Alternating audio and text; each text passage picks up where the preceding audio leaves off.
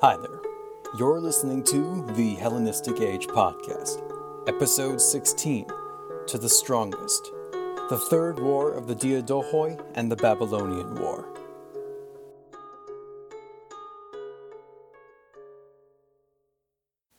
In our last episode, we covered the first two wars of the Diadochi from 320 to 316 BC. The number of successors to Alexander's empire was rapidly shrinking. The initial contenders, Perdiccas, Antipater, Craterus, and Eumenes, were all dead, and the Argead house was also becoming smaller and smaller by the day, with the executions of Philip Aridaeus, Eurydice, and Olympius, leaving only the boy king Alexander IV left. It seems doubtful that peace would last. It was the year 316.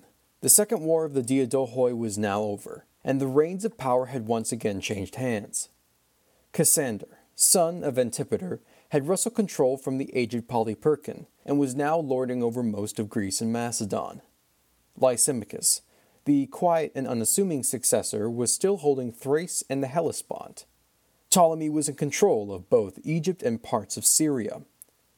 The majority of the empire now remained in the hands of one man, Antigonus the One-Eyed. Antigonus's brilliant victories over the Eumenes of Cardia had left him the undisputed lord of Asia, where the bulk of manpower and wealth of the empire was located. Fitting with his self-crowned title of lord, Antigonus took to hoarding vast sums of treasure, quote-unquote borrowed from the king's reserves at Ecbatana and Susa, amounting somewhere to 25,000 talents of silver. In addition, he decided to clean up house a bit by removing governors that were anything but absolutely loyal, replacing them with puppets to stand in for himself. Military conquest had whetted Antigonus's appetite for power, and now the prospect of ruling over the former domain of Alexander had become a distinct possibility, even if the other great powers wouldn't tolerate such an act. Ironically, the catalyst for war was because of a rarely thought of satrap. In Babylon, there was Seleucus, soon to be known as Seleucus I Nicator. It is unfortunate that we're missing much of his early years of the wars of the Diadochi, but we can piece together that Seleucus was a member of the Macedonian aristocracy. We have a rich tradition of divine parentage from either Zeus or Apollo, a standard motif for any figure of antiquity worth their salt. To top it all off, numerous omens had followed Seleucus into adulthood, such as spontaneous combustion and magical rings. If anything could be made of these stories, this man was destined for great things. If we want the less extravagant account, we can see that Seleucus gets little attention in the campaigns of Alexander until the invasion of India, and is merely a background character in the initial years after Alexander's death.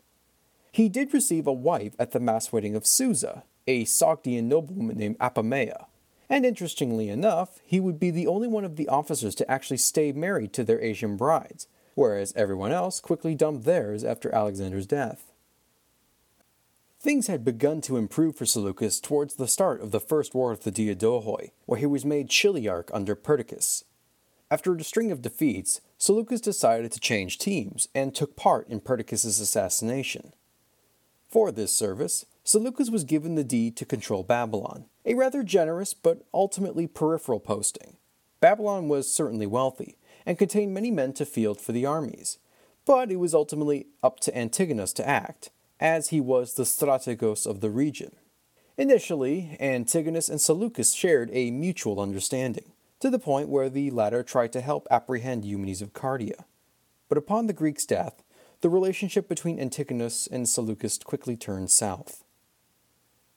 Having raided the treasuries of the East, Antigonus had made his way to Babylon, and was given a lavish welcome by Seleucus. Unfortunately, Antigonus' stay meant that Seleucus was no longer the master of the house, whether he knew it or not. It is said that Seleucus had punished a subordinate of Antigonus without the latter's consent, a huge slap in the face. In a mirroring of Perdiccas, Antigonus ordered that Seleucus produce a satisfactory financial statement to explain where the funds of Babylon were going to. While it seems like Antigonus was making a reasonable request, we by this point know the money of the treasuries was basically a free-for-all by the successors, and Antigonus had just looted about 25,000 talents weeks prior. In reality, he probably felt either concerned or outright jealous of the capable and popular Seleucus, who controlled the former capital of Alexander's empire, and the money charged was just an excuse to remove Seleucus, just like he had done with the other satraps of Asia. Seleucus wasn't dumb, and knew that it was time to make a speedy departure, or else his head might make a departure from his body. In the middle of the night, he had his family bundled up on a horse and fled Babylon towards the one person he could trust, Ptolemy. Seleucus relayed the news of Antigonus's actions in Asia, how he was plundering the treasuries and eliminating any sort of potential rival in the region. Worst of all, Antigonus's plans called for the conquest of the other parts of the empire. This was all that was needed. Before the dust even settled from the Second War, the Third War of the Diadochi was now about to begin. But for the moment, let us turn to Macedon. It had been a tumultuous few years for the homeland of Alexander, with Cassander gaining mastery over both it and the Greek peninsula against the official successor to Antipater, Polyperchon. Part of Cassander's success was the cultivation of a strong relationship with the Greeks. He strengthened the Boeotian League and rebuilt its mother city of Thebes, previously destroyed by Alexander almost 20 years prior. These acts of goodwill were also a brilliant way to try and balance the power of the other Greek leagues, who resented their Macedonian overlords.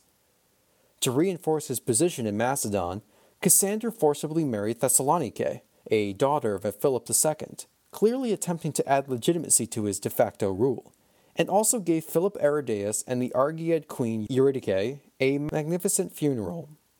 Although Cassander could no longer count upon the support of Philip Aridaeus or Eurydice since their deaths at the hand of Olympius, he had one trump card to ensure his safety: possession of Alexander IV and his mother Roxanne.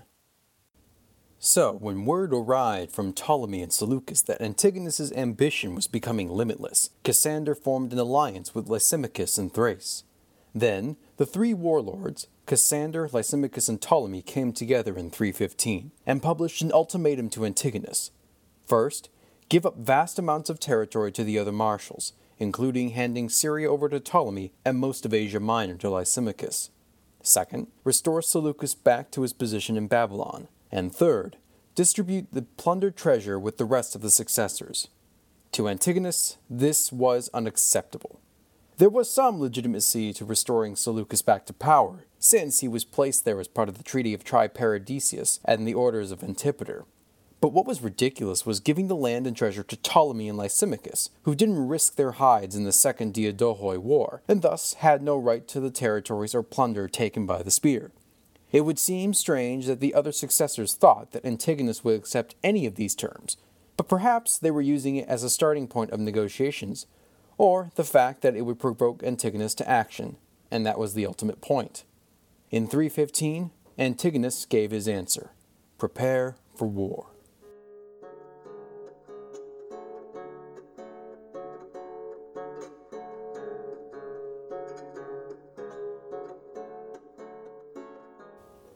Construction of a vast fleet was ordered from the people of Rhodes that year in 315, and Antigonus was able to support such an expensive operation by walking into the war with around 45,000 talents, making him the wealthiest among the successors. He also needed to intimidate the peoples of Rhodes, an effectively neutral Greek party, into building his fleet for him. But it was essential if he was to challenge Ptolemy, the other great sea power of the region. But despite its explosive start, the Third War didn't really seem to motivate anybody to do much of anything. The entire year of 315 passed without any real incidents of note, but in 314, things would heat up. Antigonus deployed his nephew Ptolemaeus in order to halt the army of Cassander in Cappadocia, while he himself would take Ptolemy down peg by peg.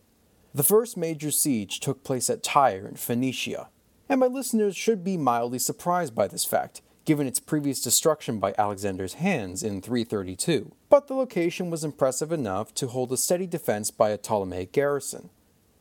But during the siege, a squadron of about 100 galleys sailed towards Tyre, with not just any commander, but Seleucus. One might expect that Seleucus and Antigonus were going to have an epic sea battle a la Pirates of the Caribbean, but this wasn't the case. Seleucus instead delivered some supplies to the besieged Ptolemaic garrison, then proceeded to sail right past Antigonus' fleet in full view and sailed off into the distance.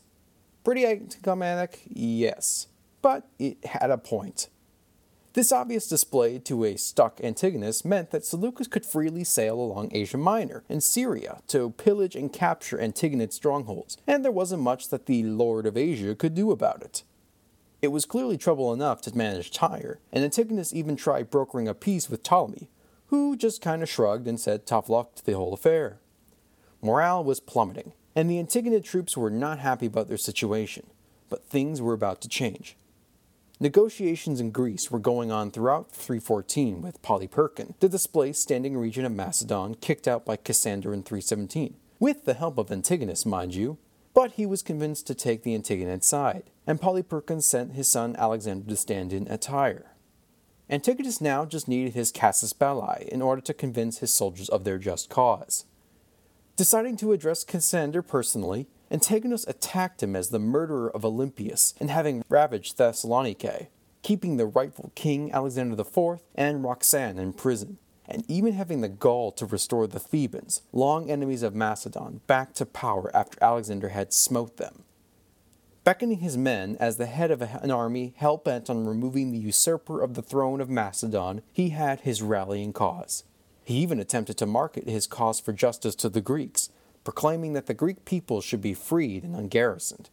Not necessarily free from taxes, and Ptolemy would also make such a claim. But the gesture was nice anyways, and it had the side benefit of trying to annoy Cassander. This declaration of Tyre was a success, but it is interesting to see that Antigonus' development from a self-interested warlord into a potential heir to the throne of Macedon. In any case, the siege of Tyre would last a total of 1 year and 3 months into the summer of 313 before the garrison inside would capitulate. Initially, the Greek theater had a rocky start for the Antigonid cause. Cassander was busy operating to secure his power base in mainland Europe around 315, and thanks to the help of a fleet of Ptolemy, Cassander was able to retake many ports up and down the Aegean Sea, most notably Corinth. In addition, Polyperchon's son, Alexander, was convinced to leave the Antigonid coalition and join up with Cassander. It's strange to think that the son would side against his own father, but this choice would prove to be a short-lived one, since later Alexander would be assassinated in Sicyon in 314, and the ports Cassander had captured earlier were once again lost. In 313, the Aetolian League, a collection of city-states based in Aetolia in central Greece, had finished negotiations with a representative of Antigonus to support the Antigonid cause, effectively cutting off Macedonian access to much of the Peloponnesus and mainland Greece. One might wonder how nervous Cassander was, seeing the amount of friendly territory shrink by the day. It wasn't all bad, though, since Cassander was able to do some successful campaigning in Illyria against the hostile tribesmen who harassed the territory of Lysimachus. Unlucky for Antigonus, a longtime Antigonid supporter named Asander had defected in 315 or 314, carrying much of Caria and western Anatolia with them. This reach would be an excellent launching point for an invasion into Syria, so this understandably freaked Antigonus out. Efforts were made by the subordinate general Ptolemaeus to recapture the area, but it was held in a gridlock thanks to the supplies and troops funneled to Asander from Cassander and Ptolemy. After finally capturing Tyre in 313, Antigonus had felt comfortable in deploying his naval forces to full effect, and in early 312, he engaged in a remarkable campaign that led to the eventual surrender of Asander and the surrounding area of Asia Minor in only a matter of weeks. Feeling his power base insecure, Cassander had opened negotiations with Antigonus, but ultimately these led to nothing, and Cassander had to leave his chance to fate by sending his troops to Thrace. Lysimachus had been dealing with internal rebellions since 312, both from rebellious Greeks instigated by Antigonid intrigue and Thracian and Scythian tribesmen looking to throw off the yoke. Surprising everyone, Lysimachus actually managed to quell these rebellions, throw off an Antigonid army who tried retaking the Bosphorus, and stopped an alliance between the people of Byzantium and Antigonus. Despite these setbacks, little could stop Antigonus from mounting a full-fledged invasion into Macedon, smashing through Lysimachus' kingdom and toppling Cassander, whose power had taken a hard hit from the Greek insurgents and Antigonid incursions. Much to the relief of Cassander, no invasion came. Unfortunately for Antigonus, much of his strategy depended on Ptolemy and Seleucus being tied up, but things seemed not to be going according to plan. But first, a word from our sponsor. This episode is brought to you by Audible. Life is action-packed, and finding time to fit in leisurely reading is difficult. When I need to listen to my favorite books, or do research for the show while I'm at the gym or sitting in traffic, Audible makes it easy to access an unparalleled selection of audiobooks, original shows, and more, right at my fingertips. As a special offer for listeners of the show, Audible is currently offering a 30-day free trial membership, along with a free credit to the book of your choice to keep. With the 100th anniversary of the end of the First World War right around the corner, I'd like to recommend A World Undone, The Story of the Great War by G.J. Meyer. Covering everything from grand strategy to trench art to life on the home front, it's probably the best comprehensive yet humanizing one-volume work on the war to end all wars. To get this book for free and to find out more, go to audibletrial.com/Hellenistic Age Podcast. That's audibletrial.com/Hellenistic Age Podcast. And get started today.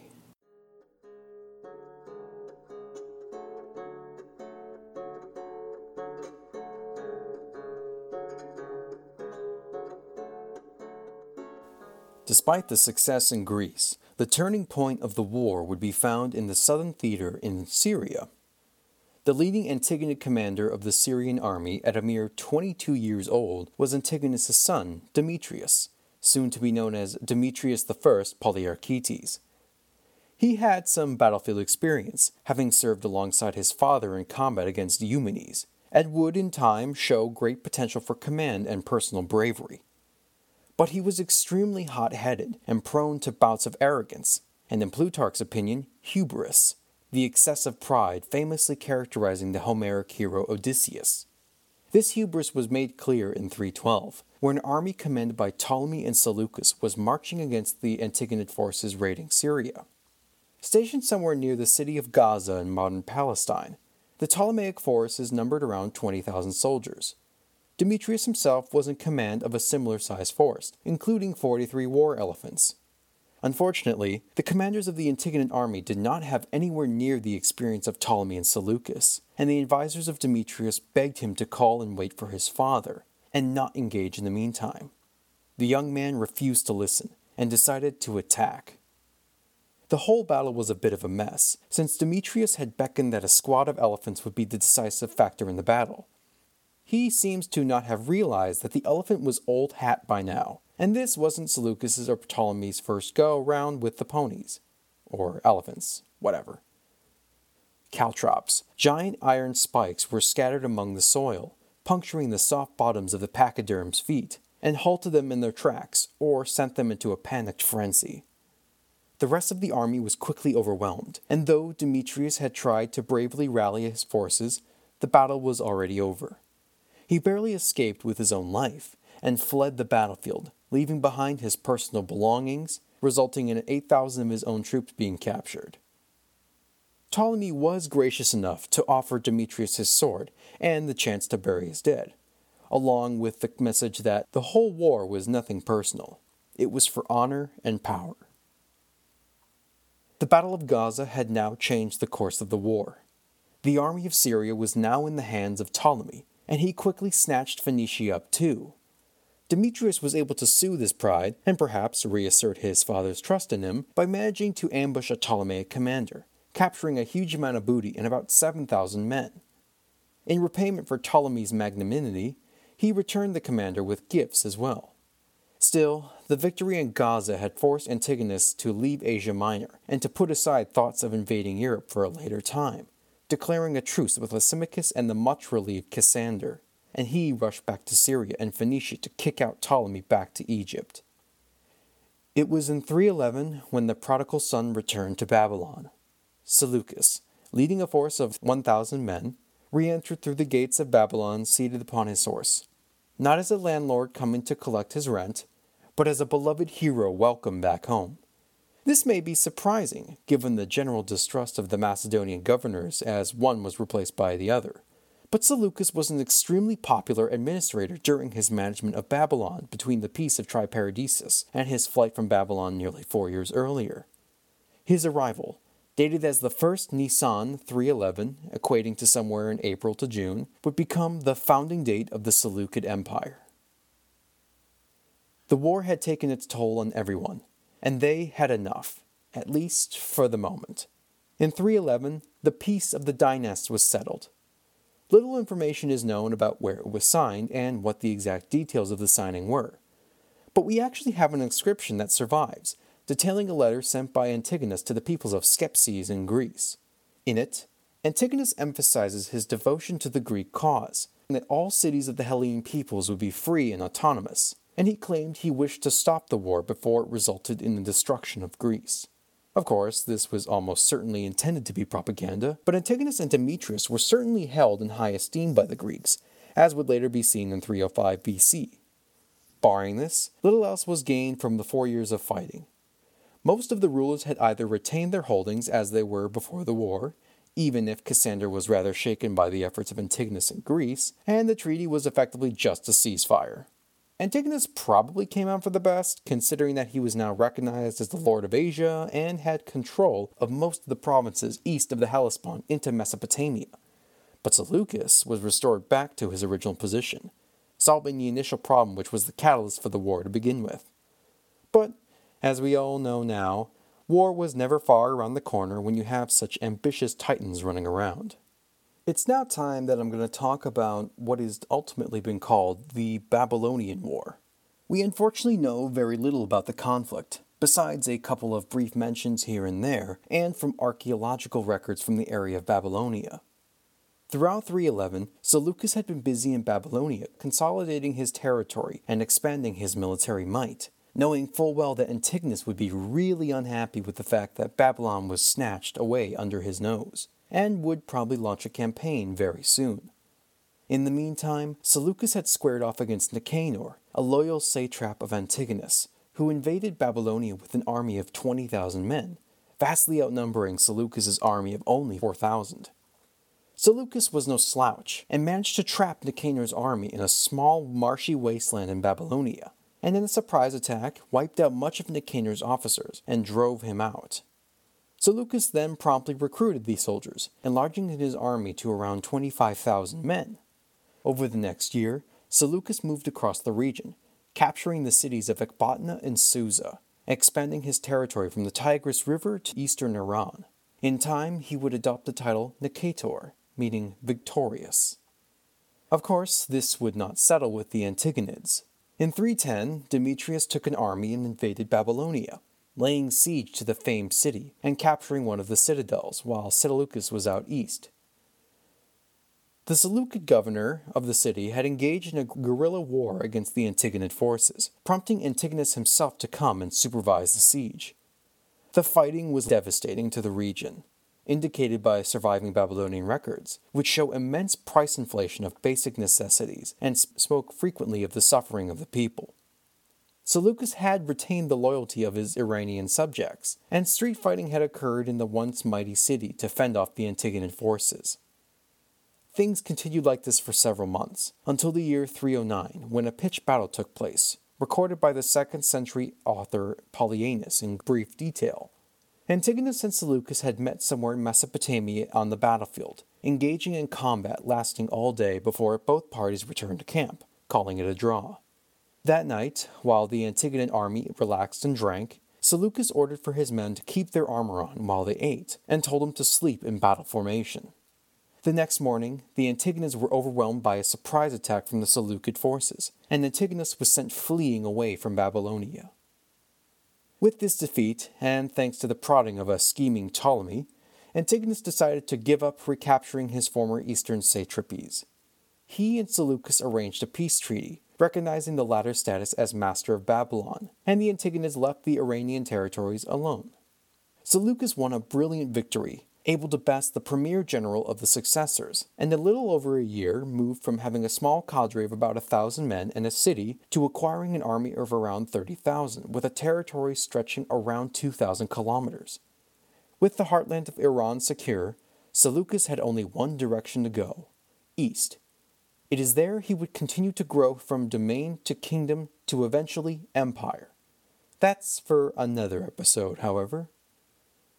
Before we finish, some of you may be wondering, where has Alexander IV been this entire episode? Well, the poor boy and his mother had been kept under guard by Cassander since the death of Olympias in 316, as little more than a political prisoner.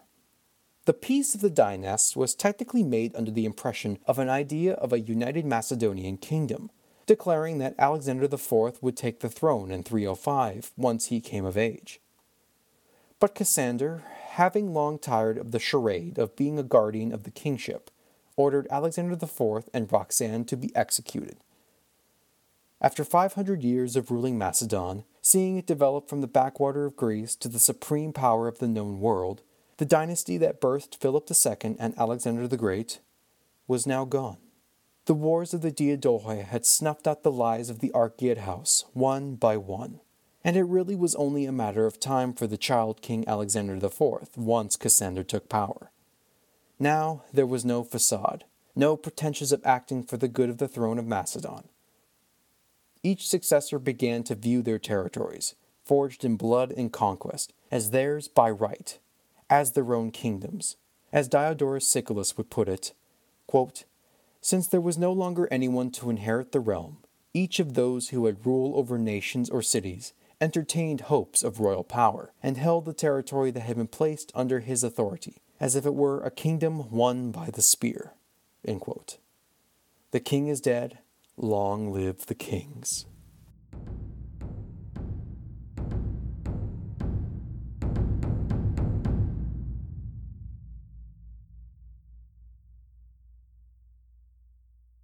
And so, we end another episode of the series on the Wars of the Diadochi.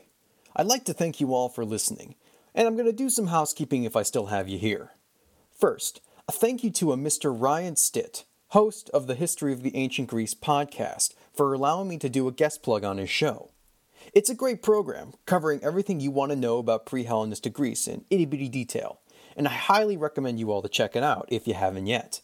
I'll provide a link in the show notes below to his website. In terms of a show schedule, it will follow something like this. We have 2 more episodes of the To the Strongest series, one covering the 4th Diadochi War, and a 5th wrapping up the final struggles of Macedonia. From there, we will wrap up the narrative of the period by doing a special on the Celtic invasions of Greece, which will be part storytelling and partly a look at the culture of Celtic civilization. From that point on, things will be less strict in terms of following an overall chronology. We will be doing a lot of jumping around across the map, covering the Hellenistic Big Three, Antiquity Macedon, the Seleucid Empire, and the Ptolemaic Kingdom of Egypt. There will be other topics, such as looking at how a Hellenistic city is made, the rise of mystery religions, and daily life in the kingdoms of the period. These will add variety to the show's format and structure. Looking at politics and great wars is fun and all, but I really want to get to the nitty-gritty about the various facets of the Hellenistic world. And if you have a topic you want to look at in an episode, please let me know on Twitter or email. The next episode will be relanding sometime in December, since finals for university takes precedence, so I apologize for the delay between shows in the last few months. Once I'm finished in December, I will have a lot more time to devote for working on the show and creating bigger and better products. So, if you listen to the show and want to hear more, please subscribe to me on iTunes, SoundCloud, or Stitcher. If you want to see my show grow in audience, please leave a 5-star review on iTunes. It would mean a great deal to me. If you want to get in contact with me, you can follow me on Twitter at HellenisticPod, that's all one word, or you can email me at HellenisticAgePodcast@gmail.com. To get more show notes about the episode, including sources used, maps, and helpful diagrams, you can check out my website at HellenisticAgePodcast.wordpress.com. All of these links will be provided in the show notes. So, until next time, you've been listening to the Hellenistic Age Podcast.